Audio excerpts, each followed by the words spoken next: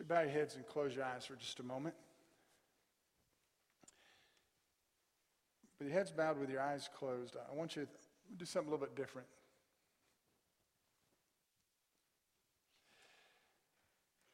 I want you to think about the kingdom that you would like to be a part of. What would it look like?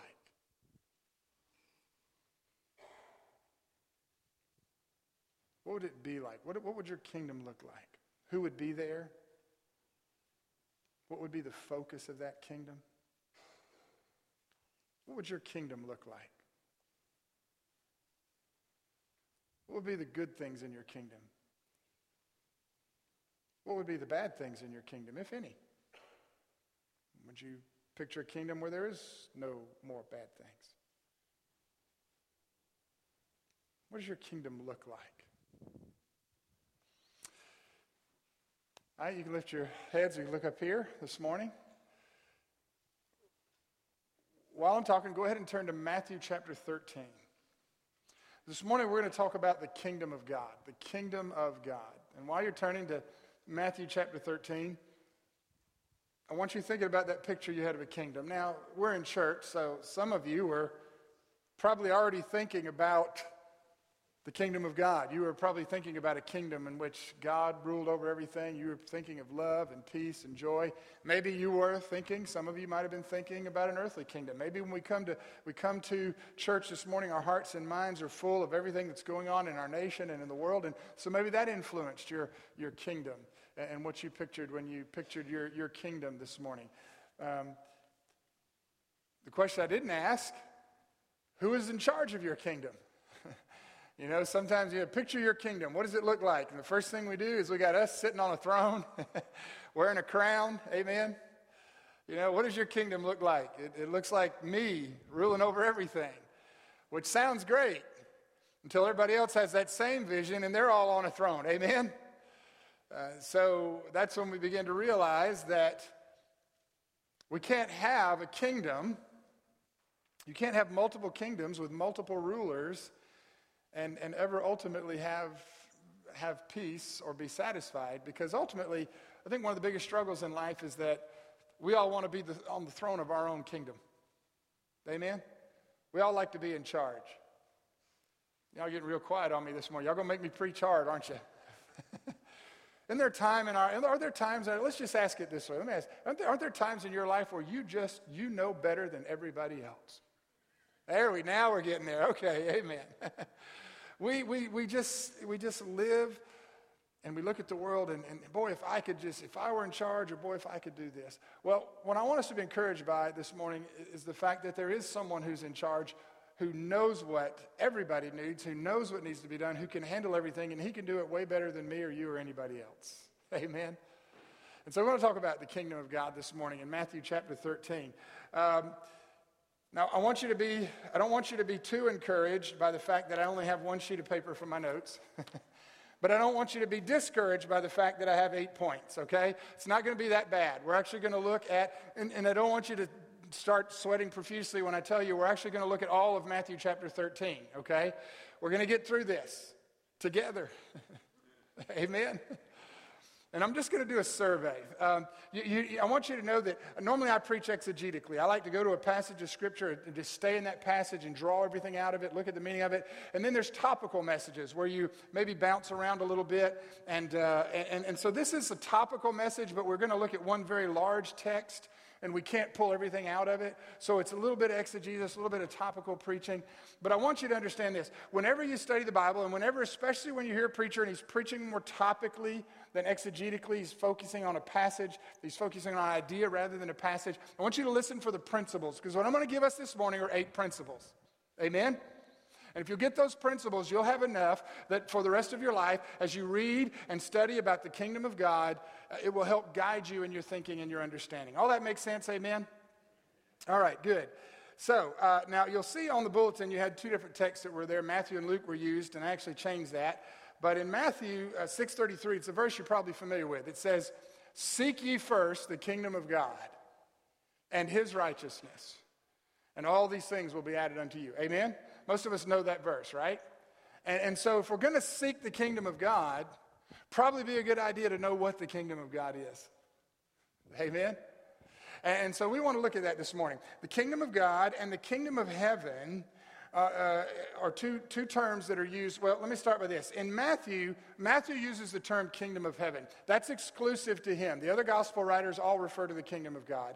Matthew refers to the kingdom of heaven. A couple different reasons why he might have done that. None of them really are important this morning. Amen?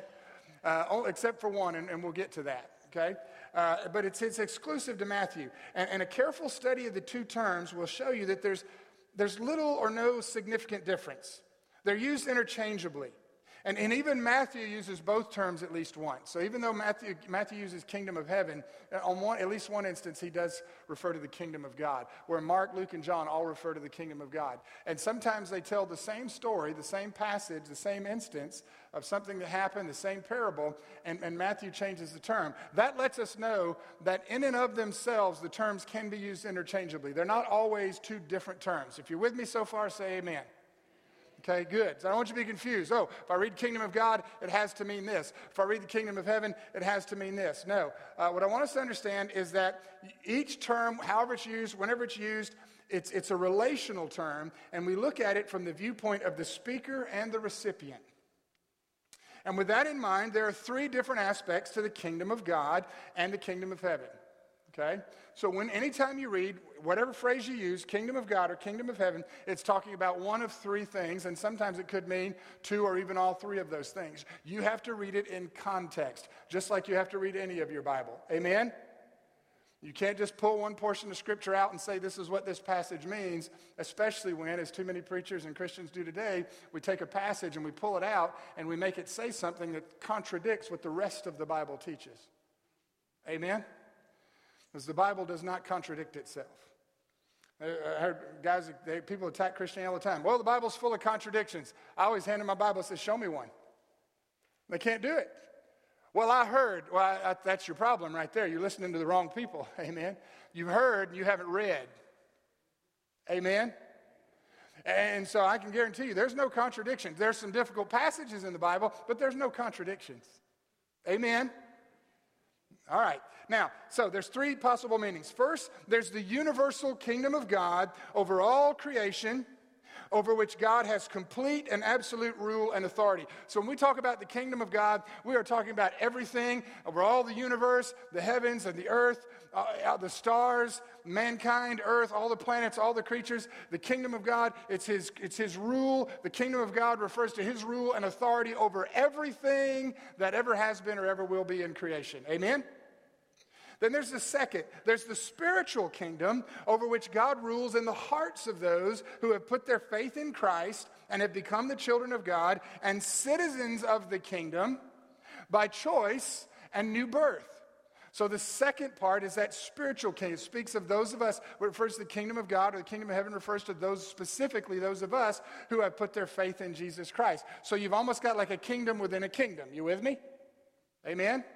You've got all of creation. And then within that, you've got the very specific kingdom of God's chosen people, the saints of God, those who've been born again, redeemed, put their faith in Jesus Christ. And you're a citizen. The Bible says you and I are citizens of heaven or the kingdom of heaven. Amen? All right. And then here's the third thing. The third one is the earthly kingdom of all nations over which God has absolute rule and authority. And by the way, that phrase is common to all three of these. God has absolute rule over authority over all the kingdoms, over all the hearts of men, over all the hearts of those who've been born again, and over all the nations of the earth. There is nowhere where God does not have absolute rule and authority. He is God. You've seen the signs before, 2 rules for life. Number 1, there is a God. Number 2, you are not him. I saw another one that's a little different. I like this. It says, rule number 1, God is always right. Rule number 2, if God is wrong, see rule number 1. So we understand that God has absolute rule and authority over everything. Amen? And this final kingdom is the kingdoms of the nations of men, but will one day all be fully united under Christ as the King of Kings and Lord of Lords. Now, that introduction is important because in Matthew's gospel, he really emphasizes most of the terms that he uses, and this is why I think ultimately he uses the term kingdom of heaven, is because Matthew is emphasizing the role of Christ as the King of Kings and as the Messiah promised in the prophecies of the Old Testament. In other words, because Christ is the great fulfillment, Matthew writes to present him as the one who is above all value and measure, the king to be desired above all kings, the prince above all princes, the ruler above all rulers, the president above all presidents, the sovereign above all who would call themselves sovereign. Christ is the one to be treasured and desired above all else. That's what Matthew's gospel is presenting. And that's why Matthew refers to the kingdom of heaven, because I think he's trying to narrow it down a little bit. And he's trying to get us to see that everything in this world and under the dominion of this world is ultimately going to find its worth and its value only in the person and work of Jesus Christ as the King of Kings and the Lord of Lords. Amen. So, for a church in transition, like this one, this truth is of vital importance because it shapes the very mission and vision of a local congregation of believers. It is here where a church decides, knowingly or otherwise, where her allegiance lies. You see, there are too many churches, beloved, where we'll give lip service to the King of Kings, but we're on the throne of our hearts and lives. Or the pastor is on the throne of the church. Amen? There are too many times where we fall into this trap of thinking, knowing one thing, and maybe even saying one thing, but when we look at our lives, it's very different. God is not on the throne. God is not ruling. He's not reigning. We are, or we're trying to. Amen? And oh me. So a church has to decide, where's our allegiance lie? What kind of a church are we going to be? Who's going to rule over First Baptist Church of Mableton? Now, I love preaching to you guys. I love the amens and love the singing and raising the hands and looking out and watching you worship and seeing and sensing that in this congregation there is a desire among the people here to magnify God and to lift up the name of Jesus Christ. And I don't want you to ever lose that. Amen? And I definitely don't want this church to fall in the trap of as you go through this time of transition, trying to take control of a process over which God is sovereign. And in his timing will put his man behind a pulpit who will not be a man who will try and usurp God from his authority or your authority as the people of God. Amen? That makes sense? Did you get that? Amen? Your amens let me know I'm making sense. You don't amen, I have to back up and start all over again. So even if here's the deal. If you don't just say amen, we'll keep moving. Okay. So, Matthew chapter 13. If you're there, let's look at this. And we want to look at a few things about the kingdom. And I'm not going to read all this because I'm not going to read the whole chapter, but we are going to look at it. So there's 8 things I want to look at in Matthew chapter 13. Jesus is teaching here, and he repeatedly refers to the kingdom of heaven. 8 different times he gives an example and explains. So the first thing I want us to see this morning is the mystery of the kingdom. In verses 1 through 23, Jesus gives a parable, a very familiar parable. It's the parable of the seed. Well, some have called it the parable of the seed. It's actually the parable of the soil. Because in this parable, the Bible says that a sower went forth to sow, and as he sowed, seed fell on different types of ground, the wayside, the stony ground, the weedy ground, and the good ground. It fell on different types of ground, but the only seed that brought forth fruit was the seed that fell on the good ground. So the problem wasn't with the seed, the problem was with the soil. And that's important, because in Matthew chapter 13, he says, in verse 8, others fell into good ground and brought forth fruit, some 100, some 60, some 30-fold. Who has ears to hear, let him hear. And the disciples said, why do you speak unto them in parables? And he answered and said unto them, because it is given unto you to know the mysteries of the kingdom of heaven, but to them it is not given. For whoever has, to him shall be given, and he shall have more abundantly. But whoever does not have, from him shall be taken away even that which he has. Therefore I speak to them in parables, because seeing they see not, and hearing they hear not, neither do they understand. And at the heart of what Jesus is saying, it's not that they can't see, it's that they don't want to see. It's not that they can't understand, but they don't want to understand. Because what Jesus is talking about is a kingdom that runs contrary to their kingdom. And you can just count on it, beloved, in this world, when you and I live as Christians and we represent Christ for a lost and dying world, there are going to be people that you can tell them the Bible and you can be the most eloquent and articulate and you can present a sound argument, but in their mind, it contradicts their kingdom. It's going to cause them to realize that they have to dethrone themselves, and they don't want to do that. And it's not that they can't see, but they don't want to see. It's not that they can't hear, but they don't want to hear. It's not that they can't understand, but they don't want to understand. And so the first mystery is the mystery of the kingdom. We have to want to know the kingdom. And even with our wanting, then we must have the divine ability to hear and understand. So we have to want to have it. And then even then, God has to be the one who's doing the speaking and giving the understanding. You and I can't convince anybody of anything. The Holy Spirit has to do that. You're a part of the kingdom of God because there was a time in your life when the Holy Spirit spoke to you and you saw your need for Christ, you trusted him, and you became a child of God. You didn't understand that on your own. You understood that because God gave you the ability to understand it. And at some point you wanted it, you needed it, and you knew that.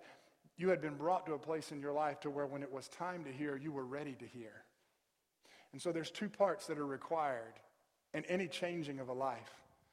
We have to realize that it's time for a change. We have to see the need, and then we need a divine, supernatural, sovereign God to speak on a level that we can hear and understand and see what's needed to be done. Amen?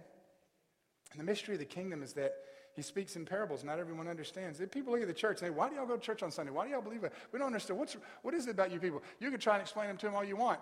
They're not going to get it. You can do it with or without a parable. They're not going to get it. Because number one, they don't want to get it. Amen? And number two, they can't get it unless God shows it to them. That's the mystery of the kingdom. You and I are part of something that when, on most days, just rest in this truth, beloved. Just rest in this truth. That on most days, you and I can't explain to someone outside the mystery what it's like to be inside the mystery. Because it's still really a mystery to us. Amen? It's still a mystery to me why I'm saved, why I heard the gospel, but all those kids that I went to Sunday school with, and a few of them in particular, I remember the family that I used to go to Sunday school with several years ago when I went and revisited that family. None of them were in the church. None of them knew Christ. We all went to the same church, same Sunday school, same preacher, same lesson, same Jesus, same everything. And yet today, I'm preaching the gospel, and as far as I know, the four of them have nothing to do with God. Unless something has changed in the last 20 years since that's been. And so I had lived my life, went to the army, done all these things, and knew where I went back and saw it, and I can't explain that mystery. I can't tell you why you got two people in front of you and you share the gospel with them, and one of them, man, it's like a light bulb, and that's, I want to trust Jesus, and the other one says, you have lost. That's the craziest, dumbest thing. One walks away, one falls on their face. That's a mystery you and I will never understand. So the mystery of the kingdom is that we have to want to know, and with our wanting, even then, God must speak to us. And he goes on and talks about the prophecies of Isaiah. Verse 16, blessed are your eyes, for they see, and your ears, for they hear. For verily I say unto you that many prophets and righteous men have desired to see the things which you see and have not seen them, and to hear those things which you hear and have not heard them. The prophets, I love that. And even Peter talked about it. The prophets who wrote and recorded those things didn't even understand what they were writing and said, man, you got to picture a prophet who's giving this message, and when he walks away from giving that message, he says, God, what in the world did that mean? And God says, can't tell you. It's not for you. It's a couple thousand years down the road. Now they know now because they're in heaven and they're looking and going, oh, I get it. It's easy to see the mystery when you're on the other side of heaven. It's not much of a mystery when you're in the presence of the one who gives the, amen? But the mystery of the kingdom is the first thing we need to understand. Here's the second thing, the merging of two kingdoms. Verse 24 through 30. Another parable he put forth unto them, saying, the kingdom of heaven is like unto a man which sowed good seed in his field. But while he slept, his enemy came and sowed tares among the wheat and went his way. But when the blade was sprung up and brought forth fruit, then appeared the tares also. So the servants of the householder came and said, sir, did you sow good seed in your field? Yeah, of course. Then why are there tears? And he said unto them, an enemy has done this. The servant said unto him, well, should we go then and gather them up? Should we tear up all of the tares? And he said, no, because while you're gathering up the tares, the root of the wheat will come with them. When you try and pull out the tares, you're going to damage the wheat in the process. Let them grow together until harvest time, and in the harvest time I will say, gather together first the tares and bind them in bundles to burn them, but gather the wheat into my barn.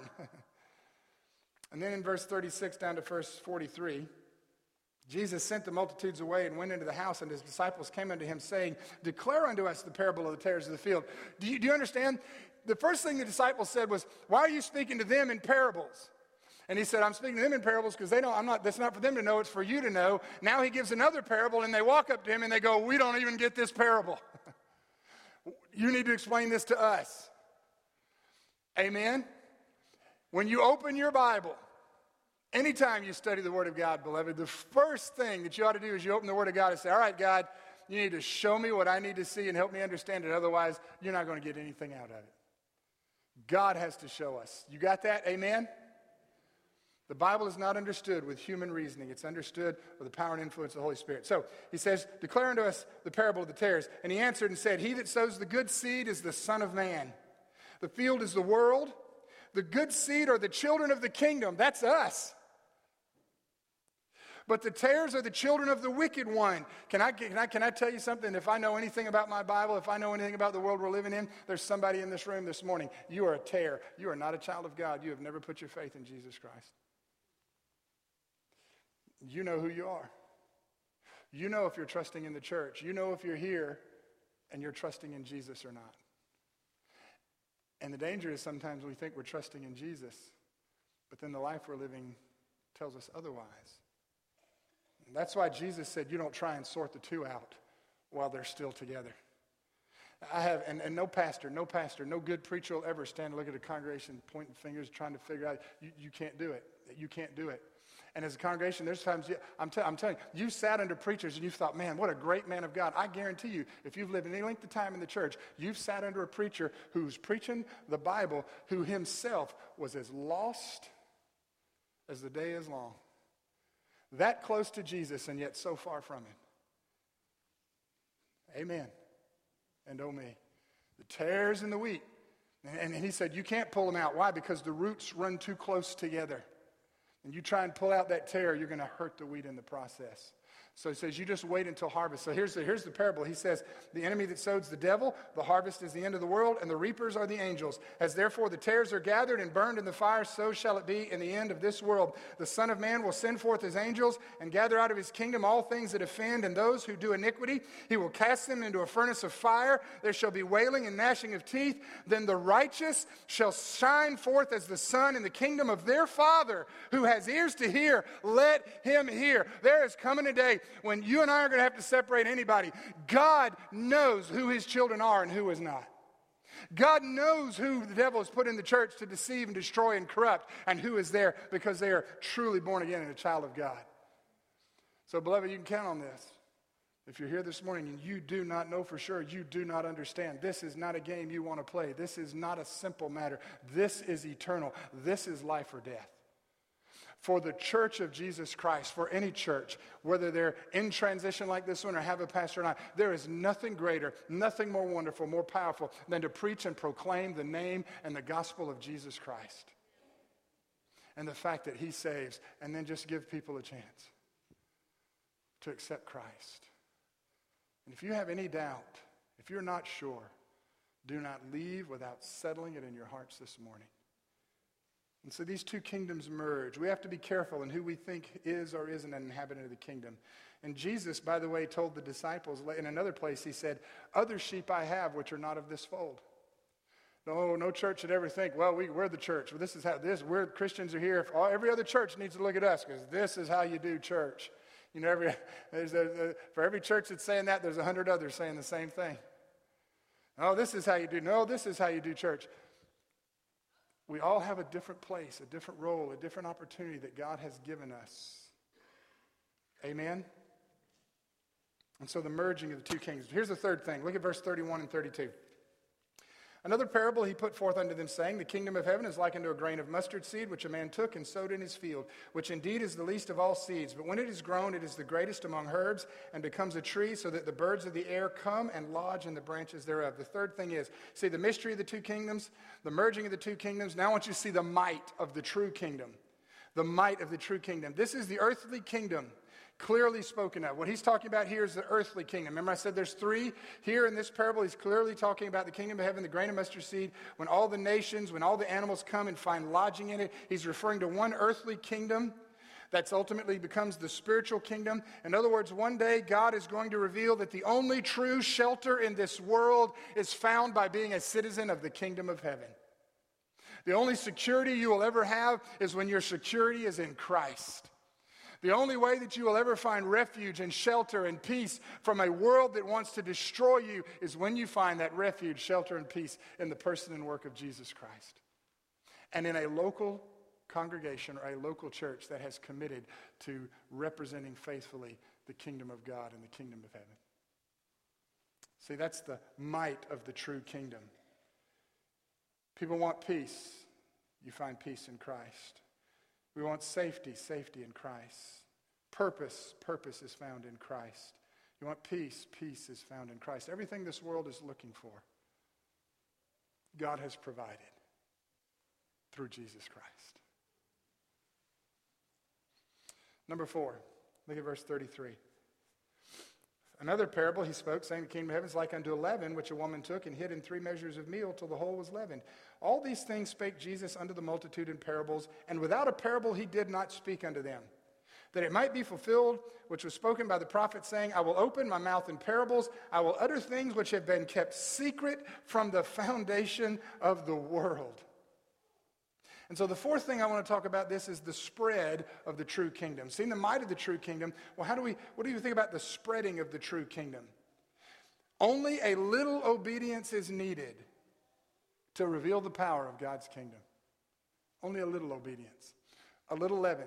Jesus said a woman takes 3 big loaves of meal and she puts just a little bit of leaven in there. And she tosses it together until the leaven spreads throughout the whole loaf and causes the whole loaf to rise. Doesn't take much leaven. I don't know about you.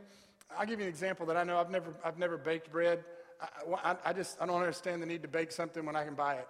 It's just, there it is. I mean, especially when I can buy it better than I could bake it. But we used to bake bread, but we never made bread. It's frozen. You let it thaw out, it rises, you cover it and you put it, and then you put it in the oven. We used to bake bread, and it's good, and it comes out of the oven, it smells so good. You cut it, and the butter just melts on it, amen? But I've never made bread. You know what I have made? You know what I've tried to make? One time, and only one time, never tried it. I've tried to make, I don't know what you call it. It's when you take egg whites and you whip them up until they get all fluffy. Is that meringue? Is that meringue? Yeah, okay. I tried to make meringue. I'm not even sure I'm saying the word right. So here I am trying to make it. But here's what I know. I separated I separated the egg whites, and you put the egg whites, you put the egg yellow, you put the yolks over here, you get the egg whites in the bowl, and I remember distinctly in the instructions saying, do not let any of the yolk get in the egg whites. And I had like 3 eggs and all these egg whites, and I remember seeing one little speck of yolk in the egg whites. And I remember thinking, it's not going to affect anything. There's plenty of egg whites in there. The egg whites will overpower that little tiny egg yolk. I beat those egg whites. It's a wonder I can't pick up a truck. And they didn't fluff. They didn't do, the only thing those did was scramble. I'm not even sure they would have, and by the time I'd beat them up, so I'm not sure if you'd have scrambled them, they'd have been fit to eat. But I'm going to tell you that one little drop of egg yolk kept those whites from fluffing the way they were supposed to. So that's the negative. That one little thing kept them from coming. Just the opposite of that is. And by the way, one little spot of wickedness will keep. Amen? But one little bit of righteousness put in a loaf, just one little bit of righteousness can spread and make the righteousness. Amen? That's what the parable here. You want to see the kingdom spread? You need to understand, beloved, when you think about the kingdom of God, it's just a little obedience from you. Just your little part in the kingdom of God will help the kingdom grow, will help this church grow, will help the name of Jesus Christ to spread into Mableton and beyond. Just a little bit, just a little bit. Amen? Number 5. Look at verse 44. Again, the kingdom of heaven is like unto a treasure hidden in a field, which when a man finds, he hides. And for joy, he goes and sells everything he has to buy the field. Again, the kingdom of heaven is like unto a merchant man seeking goodly pearls, who when he had found one pearl of great price, went and sold all that he had and bought it. Here's the 5th thing, the value of the true kingdom. What do we treasure in this world? Jesus said that Jesus says in Matthew, using the kingdom of heaven is like a treasure. It's like a pearl of great price. 2 different parables telling the same thing. That 2 men looking for something of great value, when they found it, made sure that they did everything they need to secure that item of great value. The man sold everything he had to buy the field. The other man sold everything he had to buy the one pearl of great price. What do we treasure? What is it worth? What is it worth to you to be a part of God's kingdom? What is it? The Bible, this is what Jesus said. What does it profit a man if he gains the whole world and loses his own soul? See, we're talking about the kingdom of God. We're talking about people having to make a choice. They're going to huddle over their little handful of precious jewels and trinkets? Are they going to walk away from that to take the greatest prize and the greatest treasure, the treasure of Jesus Christ, the treasure of knowing God? What does it profit a man? What is it worth to you to be a part of the kingdom of God? What are you willing to give up? You want to know why so many people don't put their faith in Jesus Christ? You want to know why so many people won't come to faith in Christ? So they're not willing to give up. They're not willing to give up what they think is worth more than knowing Jesus. And the devil's going to put stuff in front of you. He's going to tell you that thing you're addicted to is worth more than Jesus. He's going to tell you that idea is worth more than Jesus. He's going to tell you that little pleasurable thing that you have in your life is worth more than Jesus. But there's nothing worth more than knowing Christ. Nothing more valuable, nothing of greater treasure than the kingdom of God and the kingdom of heaven through faith in Jesus Christ. Number 6, look at the scope of the kingdom. Look at verse 47. How big is this kingdom? Verse 47. Again, the kingdom of heaven is likened to a net that was cast into the sea and gathered of every kind of fish, which when it was full, they drew it to shore and sat down and gathered the good into the vessels, but they cast the bad away.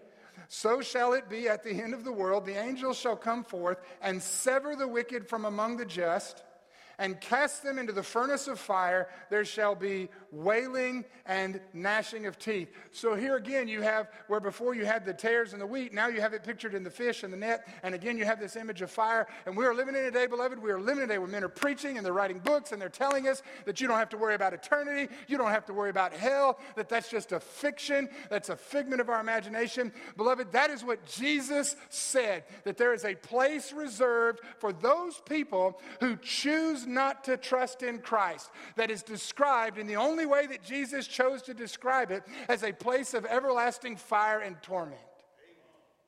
And I'm going to tell you, beloved, that there is nothing worse than knowing that when you have died, when you have gone out of this world and you have rejected Christ and you are in eternity without Him, being in a place, whether it's literal fire or not, whether you're in a place where you know that Christ is not there. And Jesus, the only way He could describe it is as a place where it burns and it consumes, and you long for the day that you could go back and live your life over again and never have that chance. Hell, beloved, is a place that is real, and it is a place of judgment. And Jesus said it is a place of fire. And I'll tell you what I heard Dr. R.C. Sproul say years ago. For these preachers who say that it's not literal fire, if it's not literal fire, but that's how Jesus chose to describe eternity without Him. That's how He describes hell. What makes us think that the reality of hell is going to be less than the description? You see, I think Jesus spoke in terms that we could understand, and I think hell is even worse than it's pictured here. And I can guarantee you this. I can't imagine living my life without Jesus.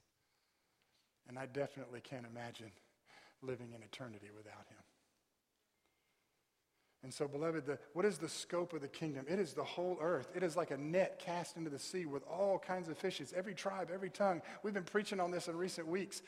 The problems we're seeing in our nation, the problems we're seeing in the world today, the things that we're seeing. I shared this when I was in Honduras with those men who were there. The military was in the church that morning. Actually, we were in Nicaragua. The men were there that morning.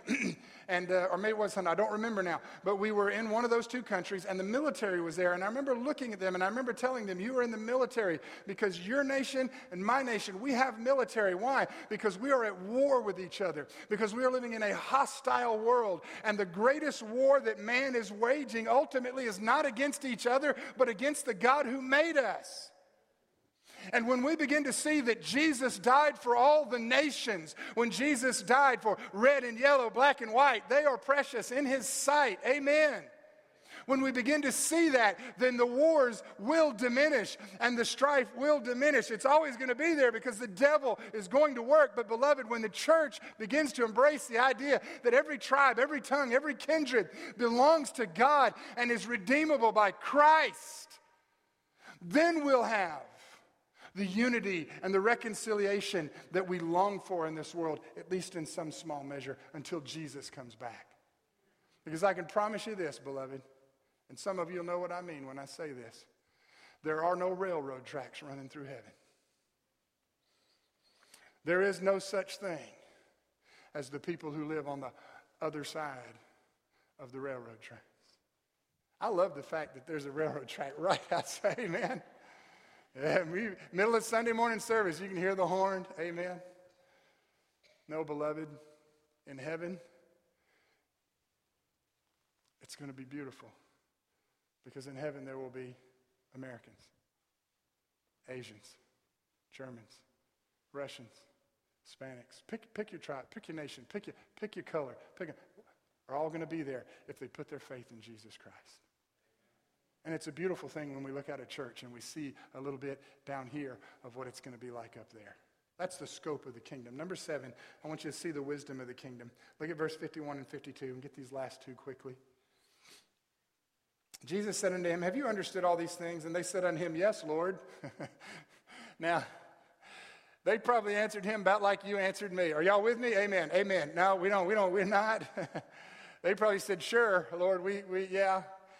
Sometimes we say we understand because we like to think we do, but reality is we're going to spend the rest of our life wrestling with the Bible. Amen?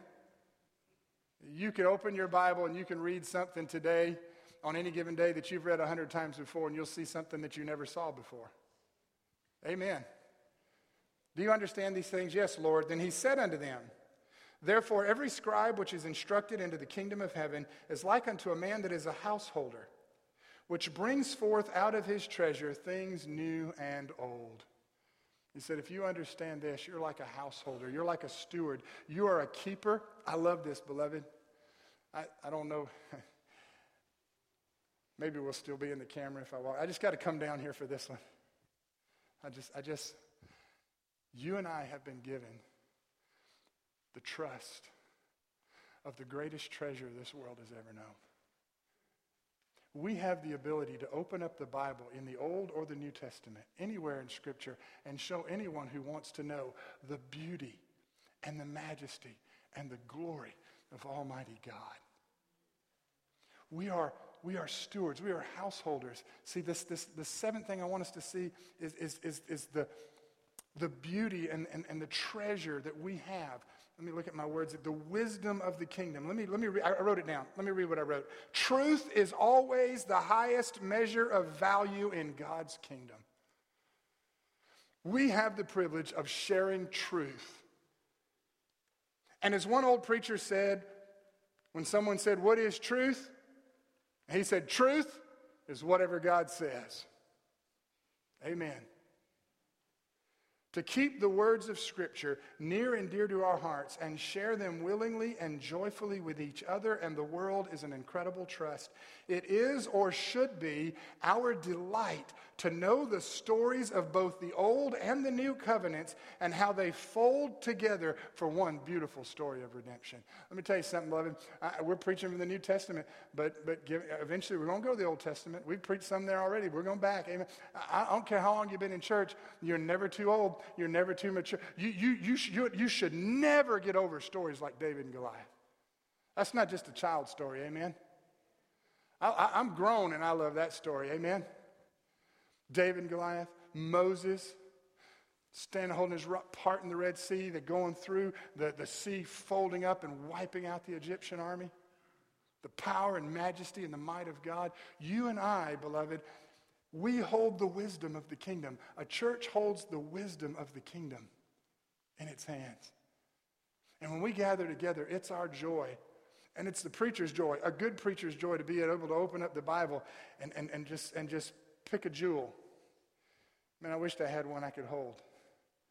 Here, let me do this.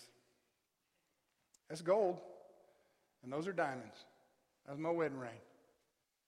That's precious to me for a lot of reasons. It's my wedding ring. My wife bought it for me. It means I belong to somebody. She knows it, amen? We get to open up the Bible, pick a jewel, pick a treasure, and say, hey, look at this. See, the jewel that I'm sharing with us this morning is the kingdom of God. And it's a multifaceted jewel. We've turned it over. We looked at 7 sides of it. We're going to look at 8 before we're done. As a Christian, you ought to know your Bible that way. There ought to be story. When you encounter someone, there ought to be a story that you can go to and you get excited about. Man, wait a minute, and let me show you something. Let me show you something precious. Amen? I'll put that on before I fling it. Y'all know I get excited when I preach, but I haven't preached out of my watch yet. I was when we were at Calvary. I don't know what it was when we were at Calvary in Barnesville. When I was preaching there was just something about that church.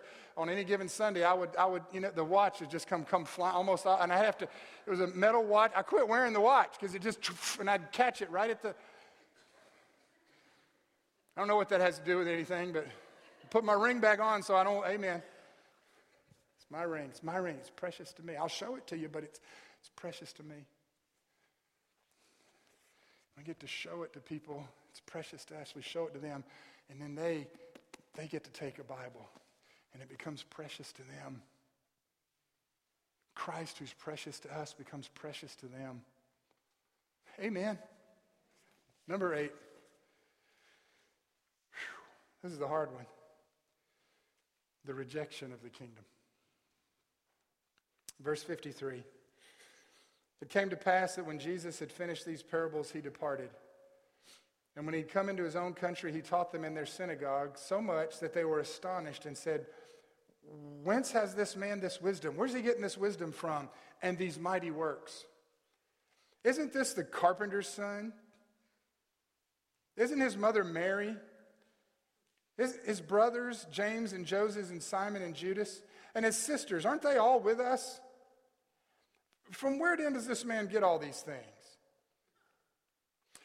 And they were offended in him. But Jesus said unto them, a prophet is not without honor, save in his own country and in his own house. And he did not many mighty works there because of their unbelief. Sadly, not everyone will see the kingdom of God and embrace it as their own. And sadly, sometimes that's going to happen. Listen, beloved, the world's going to look at you, and they're going to look at me, and they're going to say, isn't that kid used to cause, I remember when he was in school, isn't that the one that was always throwing chalk at the teacher? Isn't that the one that was always pulling the girl's hair? Isn't that the one that was always stealing this, saying this, writing that? Isn't that the person? Aren't they the ones that used to do? And then we tell them who we are, and they go, I know you. You're that person. And they miss it entirely because I want you to get it. I want you to get it.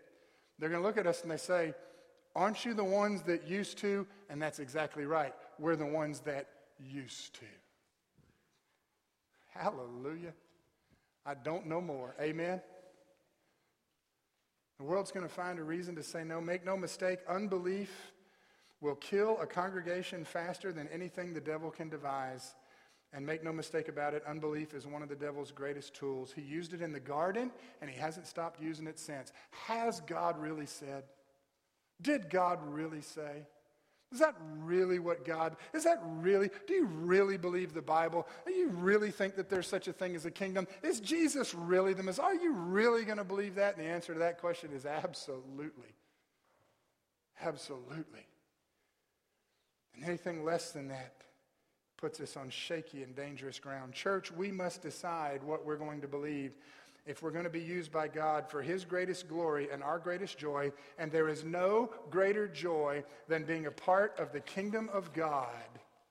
There is no greater joy than being a part of the kingdom of God and watching it grow and helping it grow. Amen. If you're here this morning and you're a child of God, you're a part of that second kingdom, part of all three.